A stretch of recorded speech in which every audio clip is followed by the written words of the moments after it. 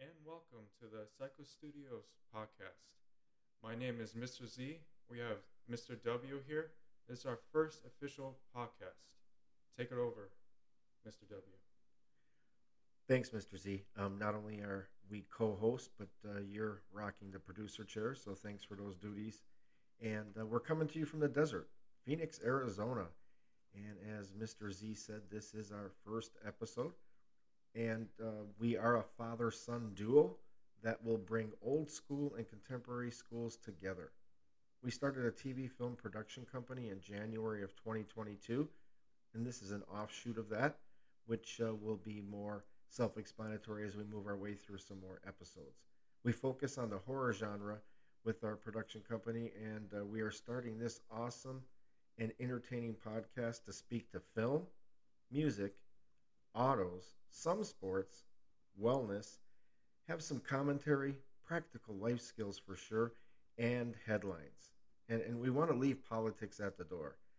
We'll be entertaining, insightful, and value add. We want to provide our listeners with a space where they can leave all that negative and foreboding news and weather behind and stop scrolling for about an hour and take a deep breath. We will share gratitude and appreciation of the little things. And one more housekeeping element, we will be adding a newsletter as well. We are calling it Psycho Studios Presents The Sprinkler.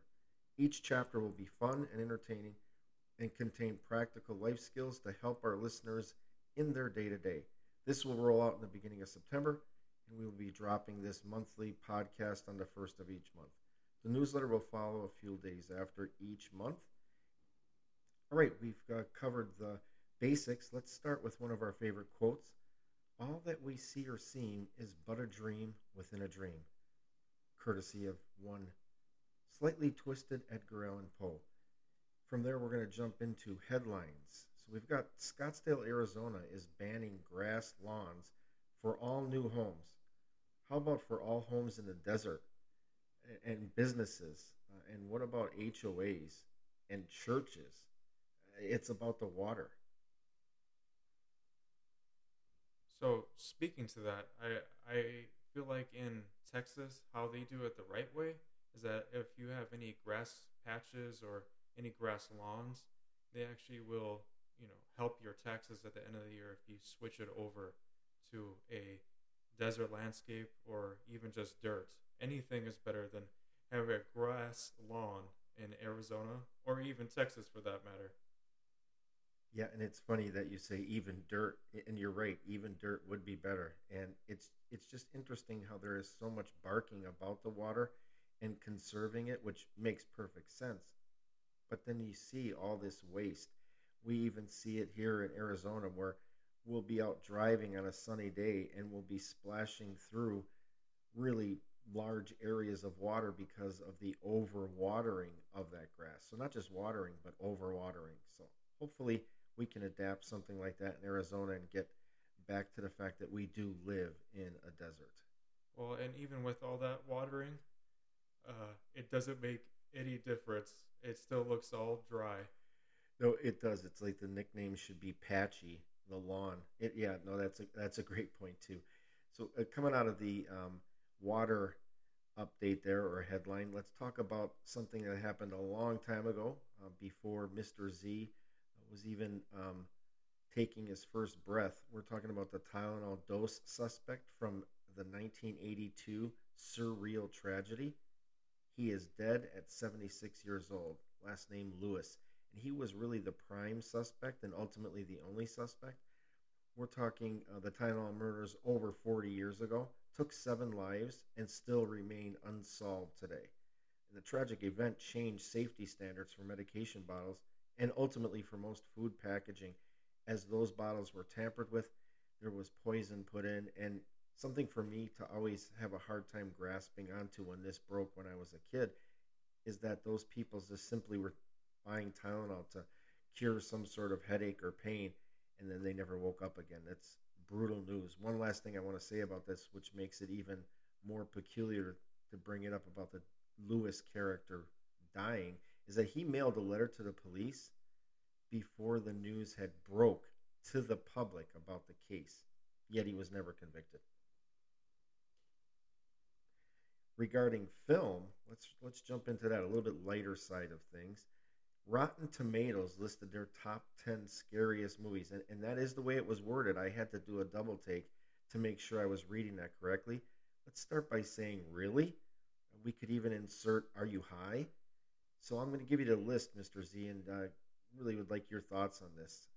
We've got It from 2017, Insidious, Sinister, The Ring, The Conjuring, Hereditary, and then we look at some heavyweights there, I suppose, as well. Halloween from 78, Texas Chainsaw from 74, The Shining, and The Exorcist from 1973. What are your thoughts on those being the scariest? I think that whoever wrote that was very narrow in his scope of his film history. I don't know who could say that they have a crisp top 10 because there's so many horror movies out there to begin with. But I would think only three of those could you argue are actually like, scary and horrifying, even at their time periods. So I would just pick the three that I felt that were actual horror, or I should say the scariest, which The Exorcist, Texas Chainsaw Massacre, and it would be Halloween, the original one, of course. And I've seen all of those movies on the list, and yes, they're scary at some points, but definitely not in the top 10. What about you?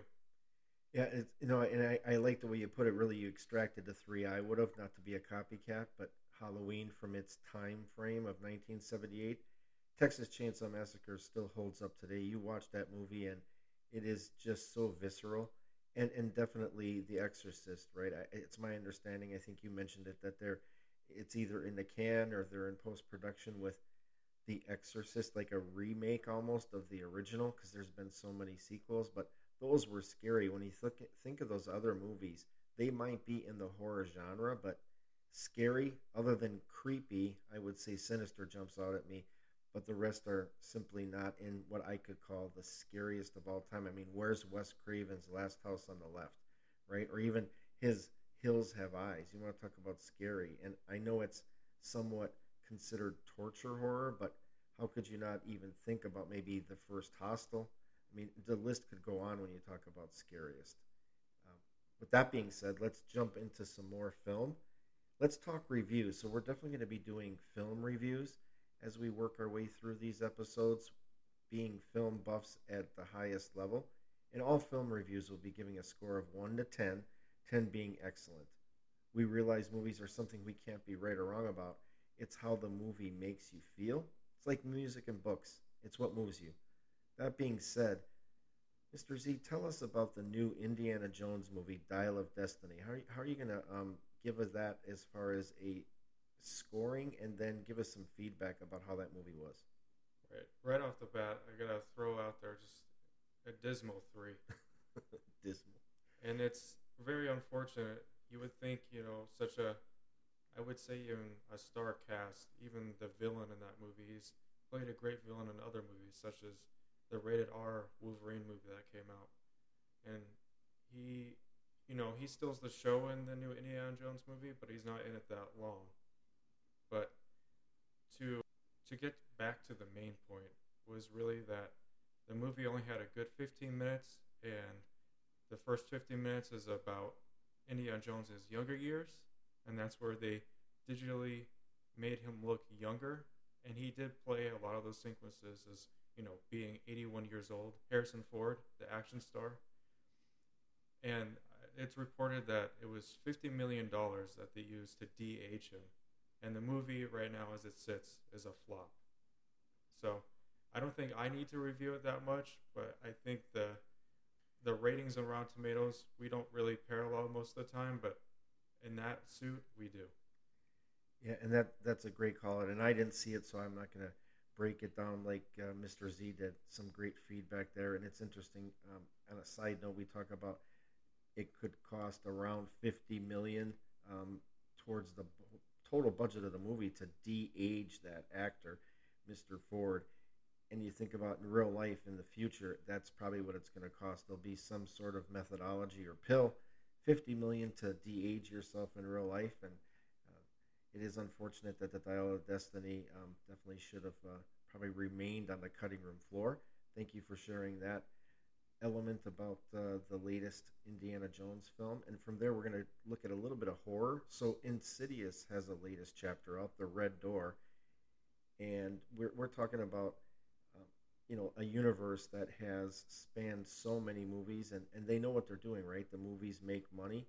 I'm not a fan of those so-called like spirit or ghostly type horror movies, and I'm just going to give it a brief um, element as far as I just thought the story itself was weak, and the acting was almost cardboard like. And I know Mr. Z has a little bit more depth on this based on Patrick Wilson, but I'm going to give The Red Door maybe a 3, and that's a weak 3 at best. And I'm going to give it a 3 as well. And as you can kind of see the parallel, unfortunately, a lot of the new movies coming out are just following like this big formula, spend a little bit of money and hope that it's just this huge, huge box office hit. Or just like all the Marvel movies, they keep on putting like the same copy pasted thing out there, and for some reason expecting a different result. It's really sad. But anyways, going back to Insidious, that movie, I would say had maybe three elements in it that were pretty good, and I was having high hopes since it had Patrick Wilson as his first directorial debut, however you want to say that. Sometimes I get tongue tied. Yeah, debut. It's French, so don't say that T. All right. And the biggest thing about that movie is that you go in there and you want to be creeped out or scared or spooky because it's a horror movie. There was one scene that jumped out and maybe would make you jump. That's it.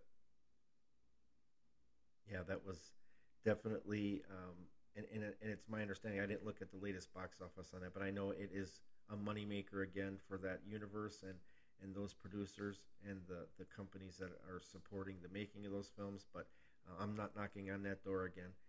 And then we want to move into a couple of positive suggestions. So I have a couple of old school suggestions for some films, and these are going to be hidden gems that maybe our audience hasn't seen or maybe they haven't seen in a while. Two right out of the gate for me would be The Hidden. That's from 1987. It is slash, I guess, horror slash sci-fi with some action in it. Definitely a different take on it. Production values might not hold up that great, but it's an interesting concept. And if you're into horror, I think you'd be um, wise to give that a watch. And then out of the horror realm, we look at To Live and Die in LA from 1985. We're talking action, drama. We've got Willem Dafoe, and really, if not his first feature, one of his very first features, and he is brilliant in it as the so-called bad guy. And we'll pay a little homage real quick to William Friedkin.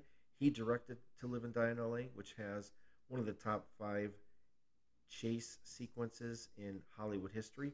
He also directed The Exorcist, so he had a very broad palette, and rest in peace to Mr. Friedkin as he did pass recently. I want to bring my movie forward, Yes. and I obviously need to do a little bit more homework because I only brought one film to this podcast, but I definitely recommend, if you've not seen it, to check out Chinatown from 1974. And of course, starring Jack Nicholson. And I would say out of his entire catalog, which I think he's been in quite a few movies, even Yeah, just a few. small roles to big roles. And I would give this a 9 out of 10, going back to our scale, how we rate our movies. And I feel like it didn't make a lot of money. I mean, back then, I want to say, no, it was 23 million, my mistake, that it made. And that, doesn't sound like a lot in today's standards. It was, a decent amount then, but if you ask anyone now, they probably have, what is that? Or they would think of maybe one of John Carpenter's movies, and that's definitely not what we were talking about here. Yeah, there definitely was no big trouble in Little China for that one.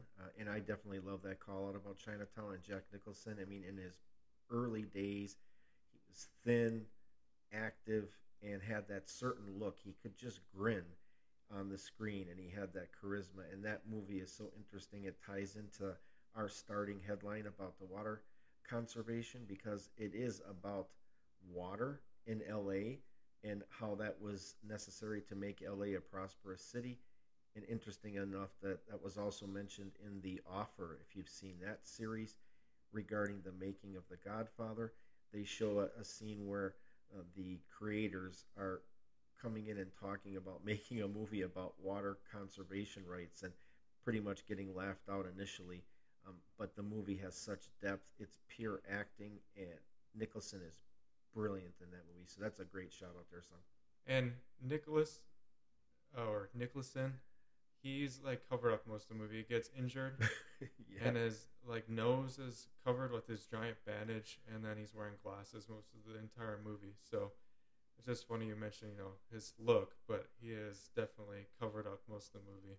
No, that is funny, and it's interesting too because there was so many parodies of that after that movie came out for a few years, and that movie is from the '70s, and it was about Nicholson and that injury. So definitely give that a shout out to Jack from his early days, and also for Mr. Z for bringing up a great suggestion for our audience.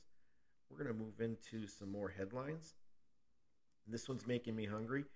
At least I could go for one right now, I'd have to say. Is the Big Mac recently celebrated its 56th birthday? In 1967, the franchisee Jim Delgatti created this iconic sandwich.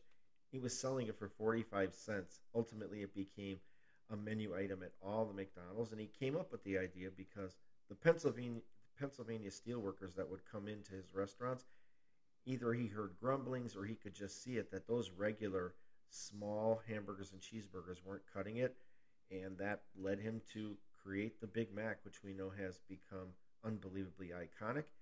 He didn't name it though. That came by way of a young secretary named Esther Glickstein, who named the sandwich and wasn't recognized for that for probably about 30 years after she named it. I think they wanted it to everybody to assume it was Jim's idea. But the Big Mac, 56 years ago this year. I think that's incredible, and being 27 years old myself, it's hard to even fathom that something like that could even be around that long. And just think of that, the staying power of McDonald's, and that's just one item. We're not even saying that's one of the original key items that they did sell.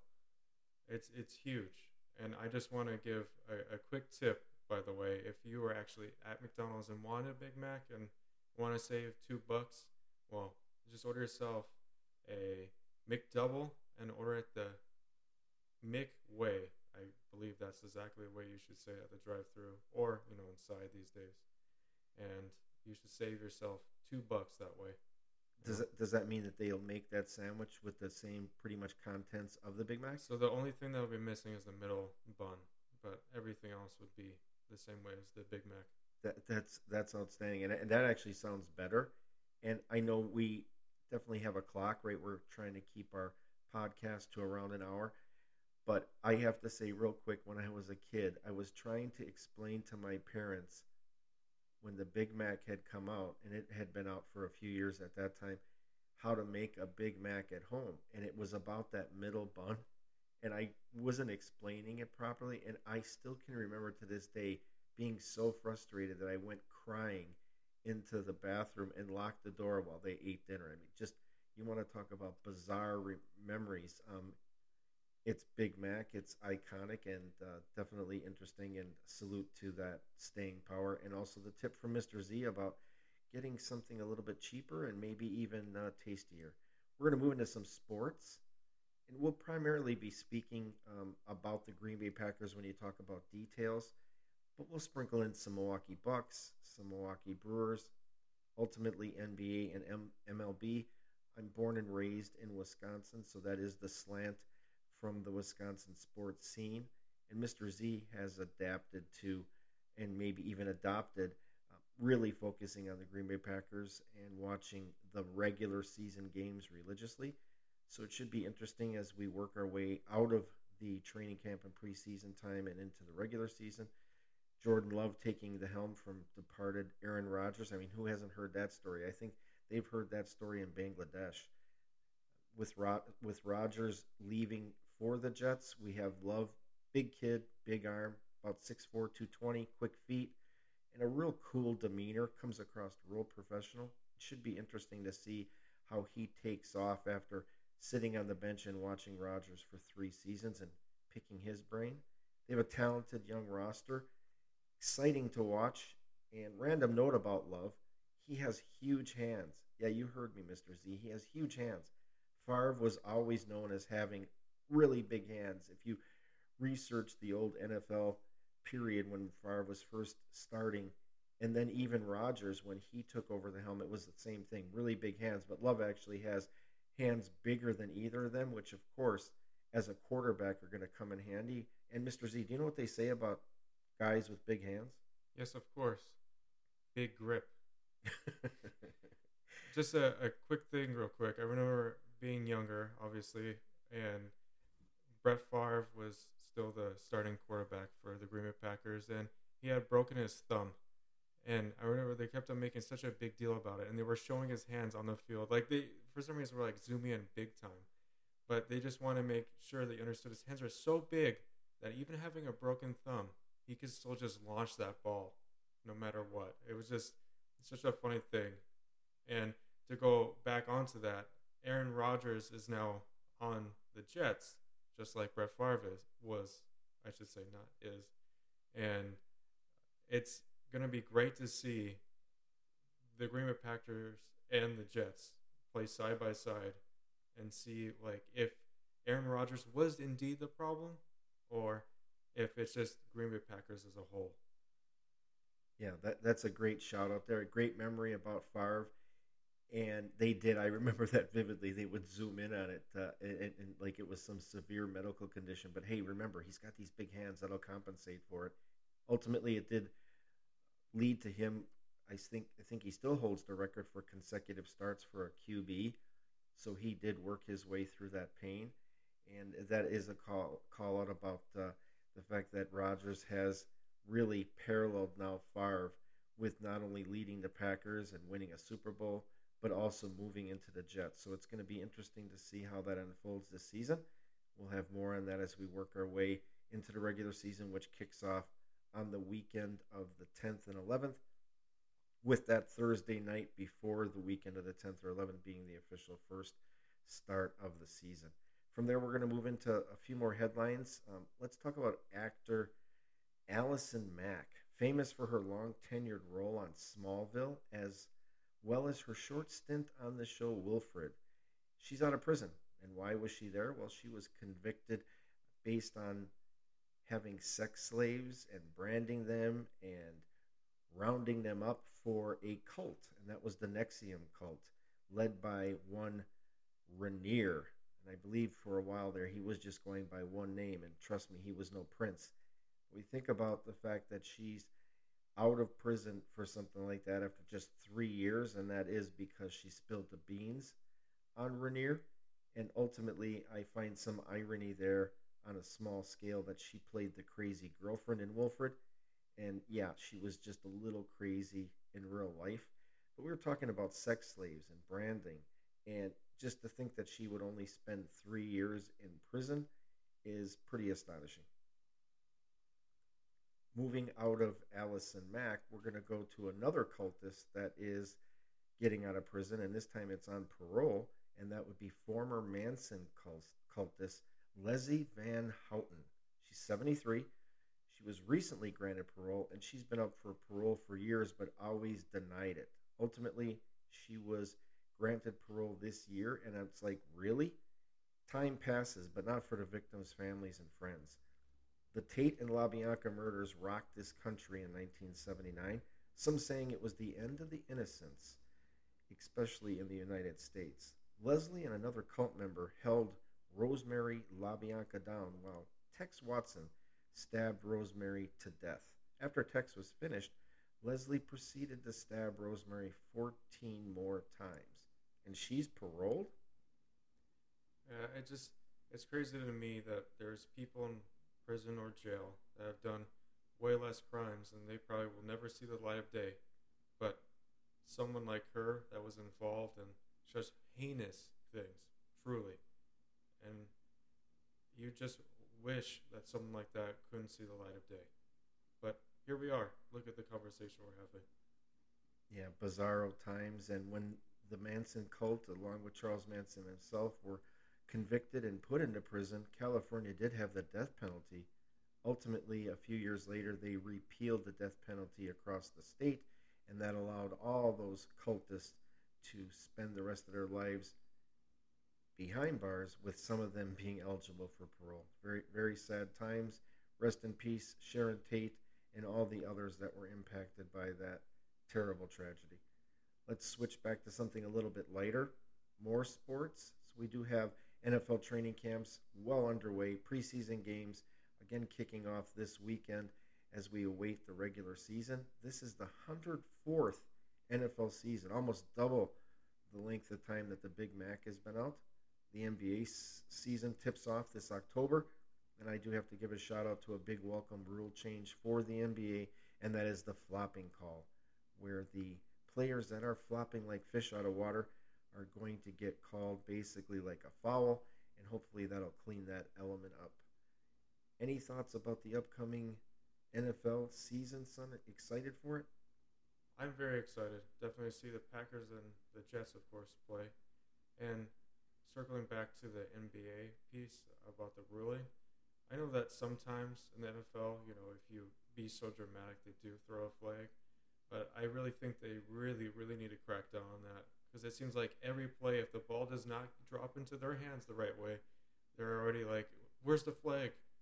It is a sport that should be just played. It's a hard sport. People are gonna get hurt in that, but it should not be the flag. That's the big thing. I feel like flags have been true drastic in changing games lately. It's a great call. It's something that just you almost gave me a light bulb moment there. Something I think about basically throughout the season. And yes, the flags. It's also the NFL players and just complaining, most of them, after every time there is a flag. Sometimes you are going to make a mistake, and it can't be that every flag is contested either. So we'll look forward to the new season, and it does give us some interesting perspective as we follow two teams closely. That would be the Jets and the Packers. We do live in a desert, but heck, we don't have to say much more than just say Arizona Cardinals. Let's switch to another passion of ours, and that is music. So let's speak to rock and roll, which is the predominant genre we will talk about. For Mr. Z, he definitely has more varied or broad tastes in music, and that's really a cool thing. For me, definitely more narrow and more about the rock and roll throughout the decades from the 60s up till now, if we can say that. And I know some of the groups that we have landed on recently talking about: Queens of the Stone Age, Avenged Sevenfold, Foo Fighters, and then recently Mr. Z was dropping some Stone Temple Pilots, which really took me back. What are your thoughts about those amazing groups that maybe other than the Foo Fighters might not be in the spotlight, and what that means to current rock and roll? Well, I just want to start out. I definitely, yes, majority listen to hard rock or rock and roll, as the kids say. I don't know what I'm saying. I like that. And I really do open my horizon to listen to other music just because it seems like rock and roll is slowly dying off, or not slowly, it's been dying off for, I would say, a couple decades now. But thankfully, we still have some new releases like from Godsmack or the Foo Fighters or even Avenged Sevenfold. And it's so tragic. Like, Avenged Sevenfold and the Foo Fighters both lost their drummers. And just this past year in March, Foo Fighters lost their drummer. And Dave Grohl also lost his mother. And they still put out an album this year. And music can be anything to anyone. And it can mean endless possibilities. And I think that's what's so special about that. Same with the media, just like movies, all that, different viewpoints. But I think that's what really brings us together. I think it's great that we're still having, from some of my favorite artists, I know, same with Mr. W, but goodness that I'm glad that Godsmack, Foo Fighters, even Royal Blood on September 1st is going to have a new album out. Definitely looking forward to Royal Blood. Mr. Z turned me on to them a few years ago, and almost an eclectic rock song sound to them, especially the album that he had shared with me. And I'm really looking forward to see what does that new stuff sound like. Are they still going to keep that rock and roll bass moving? So definitely some good stuff there. Queens of the Stone Age. If our audience isn't familiar with that group and you dig music of any kind, you've got to give that a listen. It's a very interesting mix between vocals and lyrics and different sounds. Not your classic or traditional rock group, but definitely, as Mr. Z said, what would we, where would we be without music? It moves us, and hopefully you're enjoying it. A couple of old rock suggestions I have for the audience is Rat, Kingdom Come, and even Fastway. We're talking about rock groups that maybe don't see the highlights that Motley Crue and other groups from that time, even towards the end of the 80s, such as Guns N' Roses, but give them a listen. I think you'd be surprised. Anything you want to throw out there, Mr. Z, for any suggestions for the audience? Well, definitely mark your calendars for the new Royal Blood album that's coming out September 1st. And I know the new Avenged Sevenfold album is definitely not going to be for everyone. It's very artsy, and if you listen to interviews with M Shadows, you're definitely going to hear it definitely was heavily influenced by drugs. I definitely would, if you have not listened to it yet, the Foo Fighters album, definitely very sad, but definitely on the nose in the times that we're currently in. Yeah, definitely well put. Foo Fighters, and couple that album from this year with the fact that they did have that tragedy with the passing of the drummer. Check out their movie that they produced, Studio 666, and you'll have quite a good combination of film and music. As Twisted Sister belted out back in the day, I Wanna Rock. We'll move into a little bit of wellness. So we'll just touch base real quick on wellness. And we will be speaking to wellness in our newsletter more than we would in our podcast just because it is a visual medium type piece. So we are going to drop links in there. We want our podcasters or our listeners to really take care of themselves. It sounds cliche. There's been a lot of talk about well-being and wellness, especially when the pandemic hit and post-pandemic, but it's one of those things to take serious, to take care of ourselves. And it can be something as simple as breathing exercises. There's different breathing techniques, and it's one of those things that can bring a calm to your day or a calm when you're running through something stressful. We'll definitely drop some links in the newsletter when that rolls out at the beginning of September. And reminder that is called the Sprinkler. But it's one of those things where taking care of yourself, whether you're male, female, young, old, no matter what demographic you come from, we shouldn't be embarrassed to talk about our wellness, and we should definitely take care of ourselves. It is from even from a standpoint of the little years that I've been on this planet to see how it's so hard even for my friends, mainly males. It's so hard for them even to speak of how they feel because they feel like that it's inappropriate or wrong of them to express themselves. And I could say in the early years of my life, I felt the same way. Even speaking to parents, I find to be very difficult, especially about your feelings. If you can't speak to your friends, most of the time you're not going to be able to speak to your parents. But I hopefully, with our newsletter and speak on the podcast sometimes about mental health, definitely on physical health, because me working out every day, even if it was just for 30 minutes, I'm telling you, it is a game changer of your wellness. You feel lighter.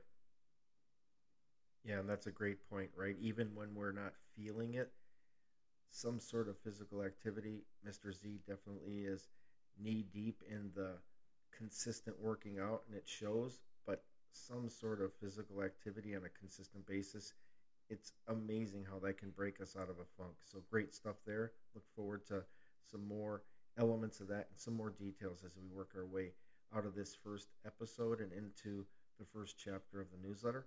We're also going to hit on practical life skills. We'll be speaking to many value add skills, practical applications, and tips that can help save money, assist with life challenges, and include tips on cooking from our resident chef, Mr. Z. The bulk of these life skills will be in our newsletter, and contain details that really help our listeners. I would like to say one of the first things we will cover is customer complaints, including restaurants, online merchants, in person shopping, as well as service industry challenges. With the cost of everything, even if things were cheap, it's not right if something isn't serviced or delivered or given the quality that the expectations are basically presented from the seller, and we shouldn't have to take it up the tailpipe. So we've definitely got some unique perspectives on that that can save money or even have money refunded. Using our voice can make a difference and ultimately put dollars back in our pocket. And there is such a big stigma. You feel like that you can't stick up for yourself or communicate to a restaurant or a place of business, but it's their job. You should be able to confront them and speak on how you feel or be able to return something.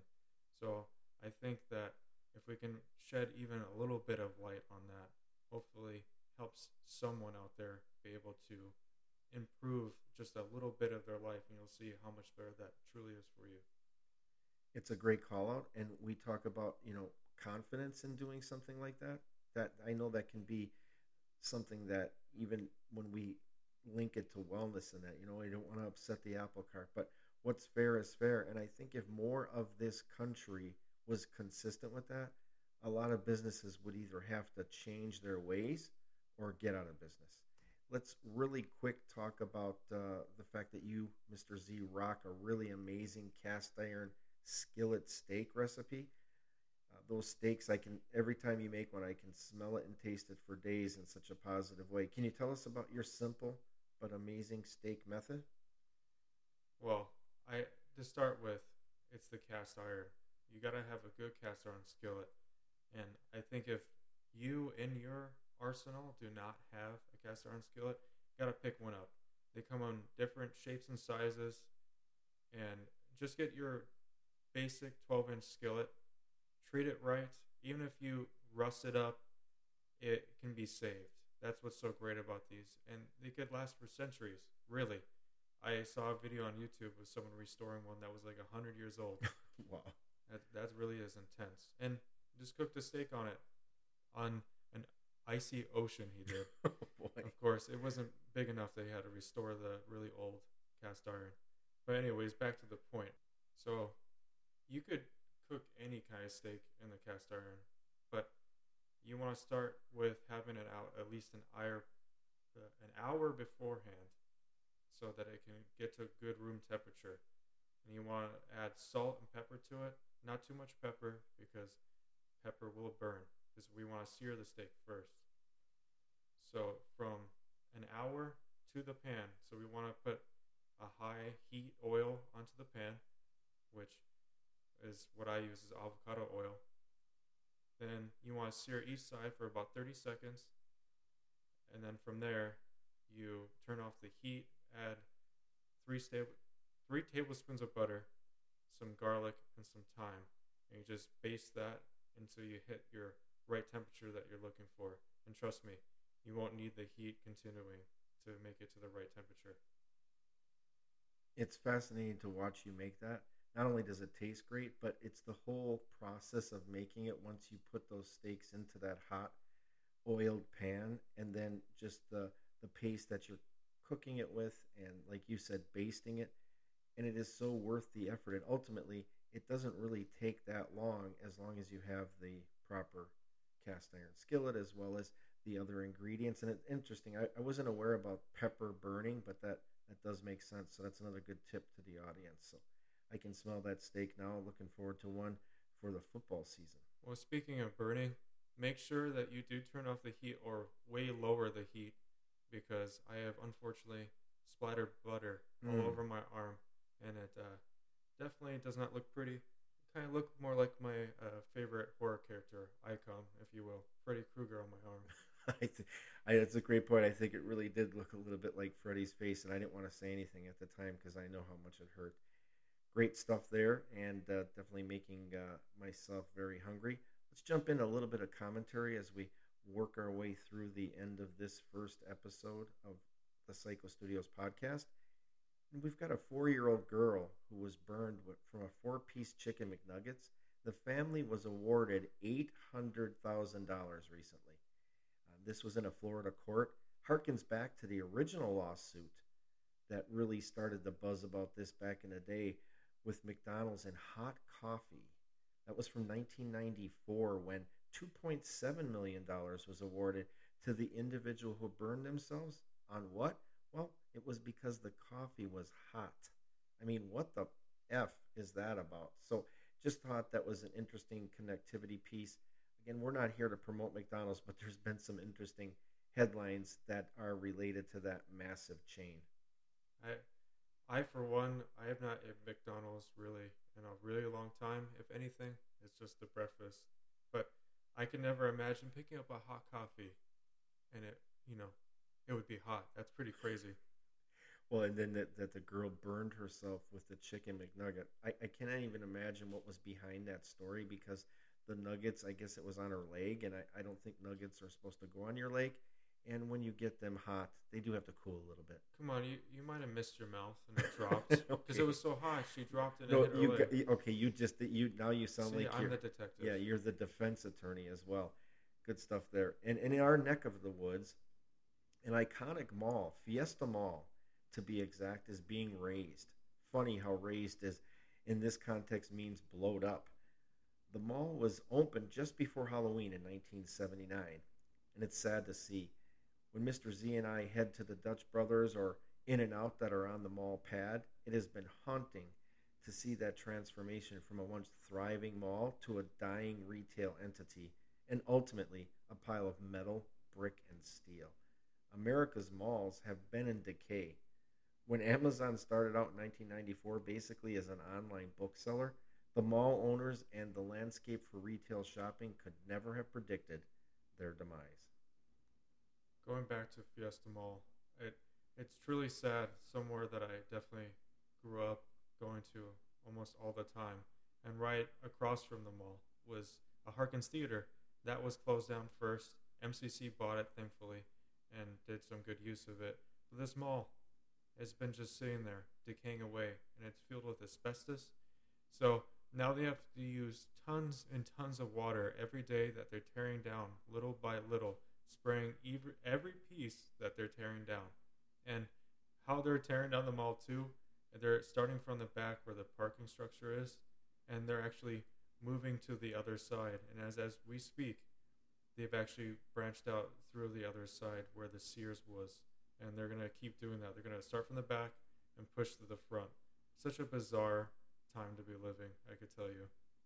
That's a great way to put it. It definitely is bizarre times, and that's why we challenge our listeners to really live in the moment, think about today, and do the best we can each day. And it's interesting how you threw that out there about the asbestos and the excessive use of water, how building something like that in the 70s is now basically affecting water conservation in the desert. So sorry to see it go, but hopefully it'll be converted into something that's less of an eyesore and something that can actually help people or give people a space to live. We're also going to touch base on automobiles, and it'll vary. We might not hit every topic every episode, but we just want to make sure the audience is aware of the different elements we'll hit on. We're definitely automobile enthusiasts, and we'll talk autos, right? Including Jeeps and 4x4ing. Mr. Z has a really sweet Jeep and loves his 4x4ing. And we'll share tips and tricks in our newsletter to help you through the challenges with vehicle ownership, including maintenance, appearance, and buying and selling, even. Here are some classic muscle cars we love in no particular order: any Mustang with a V8 and a stick, Hemi Cuda, any Corvette. I don't know if Mr. Z is completely on board with that, but I've always been, I mean, I was raised to love a Corvette. I know another one of his favorites is the Pontiac GTO, and mine, I don't care what year GTO it is, I would take one. Any Chevelle SS. How about Camaros with a V8 and a stick prior to 1982? Early Trans Ams, and let's not forget the classic Dodge Challenger RTs of yesteryear. Want to speak to any of those autos that tickle your fancy and the fact that we called out stick shifts there, Mr. Z? Well, I gotta say, I grew up driving stick, and driving stick really kept me out of trouble because all the focus that you really have to be looking on the road and not stall it. That at first might seem challenging, but I still drive stick to this day because that's how much I do love it. And I still think it does keep me out of trouble. Even if the car has 300 horsepower plus, I think that everyone should start out learning stick. It really does help you. It's a great call out there, and it's really a dying breed of people out there that know how to drive stick. I always think back, and this is probably just me being older, but I always put it so elementally that okay, you're at a party, bunch of people, bunch of cars, and somebody gets injured, and you need to get them quickly to the urgent care, and the vehicle blocking the driveway has a stick shift, and nobody knows how to drive that stick shift. Well, if it's in the driveway, then you can just put the e brake down and let it roll. Right, put So it. They might not even know how to put it in neutral though. They'll probably have to do a YouTube video, and we know that most auto manufacturers either have very few vehicles that even have a stick anymore, at least for sale in the United States, or none at all. And we definitely challenge everybody. Heck, even if you have to check out a Craigslist ad and look for a car that has a stick and try to test drive it that way, it's not as hard as it you would think it would be. Like Mr. Z said, it definitely is a challenge, especially at first, and it keeps you focused. But the other thing it does is if you're really into automobiles, it puts you in tune with that vehicle. Like you're shifting those gears and you can feel it, and there's no substitute for that. Even paddle shifters and that, which are cool. The stick shift is definitely one of those things that is going bye-bye or has for the most part. But we look forward to exploring more things about automobiles. In the newsletter, we'll definitely be hitting up about some basic maintenance stuff. Mr. Z is not only a chef, but he is also an auto mechanic and really almost a renaissance man when we're talking about 2023. yeah, I basically have the ability to try to take on anything, and sometimes I fail at it. But hey, gotta try at least once. And I just want to speak to being attuned with your cars. We have two Mustangs, and if anyone knows about the era of the 2005 to the 2010 Mustangs, the instrument clusters don't work. Like they'll just, for some reason, just spin off and not tell anything accurate. And so, as of lately, both have taken a crap, and that's how the speed. And I don't think I've ever even looked at when you should shift. I just listen to the car. It's always been that way. I've never looked at the rev limiter, anything like that. But it's just funny. If you really are a car enthusiast or you're in tune with the car and you're driving a stick, you would have no problem even driving the right speed limit. It's just by feel. And it is a great point. It is by feel, and thanks for bringing up that pain point about those darn clusters. Because there's another word I'd like to use, and it would be cluster and then an F. But yeah, we'll be replacing both of those. And when I say we, I mean Mr. Z. We're fortunate enough to live in the valley where there is kind of an old school shop that deals with speedometers, tachometers, and the RPM piece. And they're so friendly, like beyond friendly. So they're old school in good ways, and then they're also old school in bad ways. Where every time you call them, they're just angry, and that's another one of those things that we'll talk about from a customer service standpoint, even how to deal with places like that, right? And it's I know we talk about integrity and principle and wanting to be treated correctly, but sometimes you just have to bite the bullet to get something done.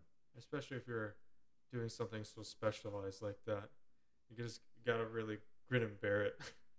I'm just thankful they're not our primary care physician, that's for sure. So definitely look forward to the automobile angle of things as well.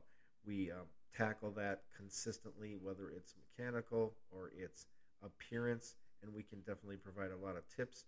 And we're also really good at the, hey, I need to sell my used car and I need to find another one. We recently had an experience with Mr. Z and a vehicle that was sold, and then he found another one, and it's amazing how much money you can save.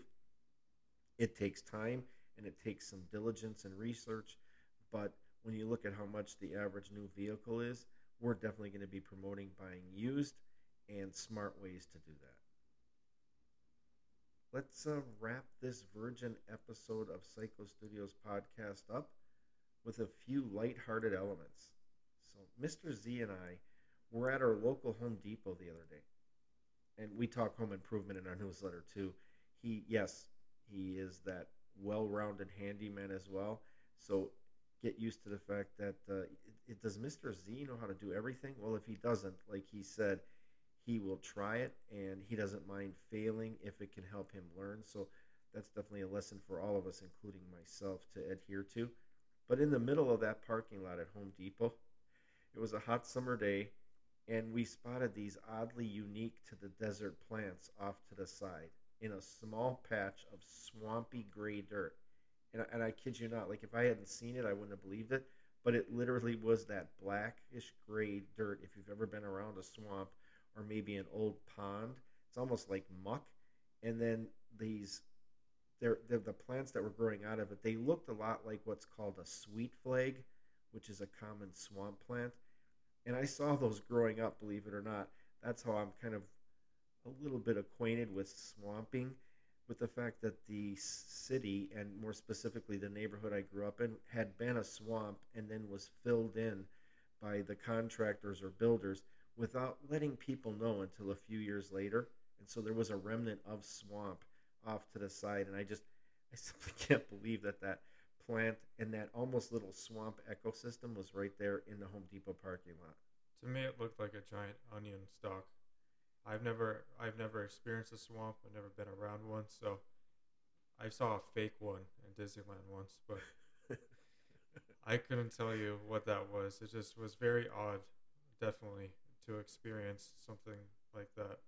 Well, and it's funny that you said that about the onion, because if you, and I didn't want to disturb those plants, but if you do grab those plants from the base and pull up and they pop out of the ground, the bottom of it does look like, it looks like a modified scallion. So definitely some interesting things, and we'll speak to some fun things like this too. It's the simple things, right? And then one day recently, tying into that Fiesta Mall area where we have seen that mall being demolished, as well as our watering hole Dutch Brothers and In and Out. But we're driving towards that the other day, and right outside of that parking lot, there's a sign. Um, Really, you can tell it's printed at home, and it's lost pet time, and it's posted right underneath the stop sign. And in bold print, right, it's got all the other normal things you'd see for a lost pet, along with the picture of that pooch, but it says lost dog.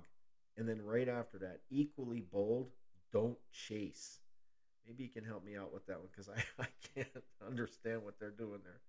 I would say that that sign was probably around 20 miles long everywhere in every neighborhood, and it was like neon paper that it was like printed on, It was neon. Yeah. and I couldn't even tell you, like, wouldn't that be the first instinct that you would want to try to get that dog to safety, to its owner? But I don't know. I still think about all the signs that I've seen that are posted, and sometimes I don't know what goes through people's head.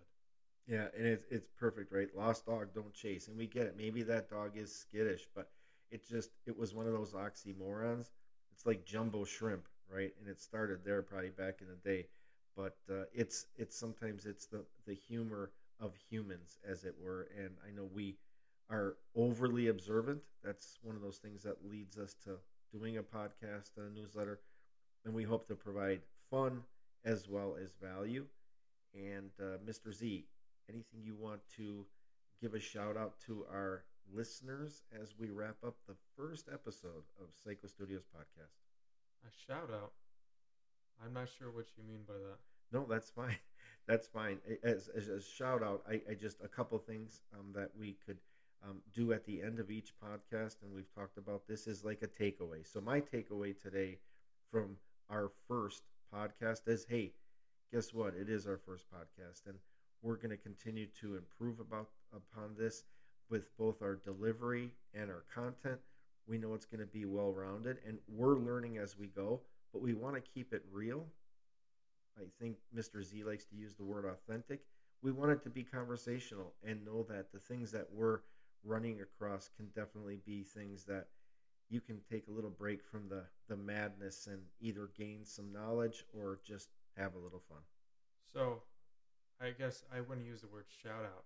But My bad. a few things that I would like to say is that I'll have Mr. W read it off, but we have our email and we're going to have a website up and running very shortly.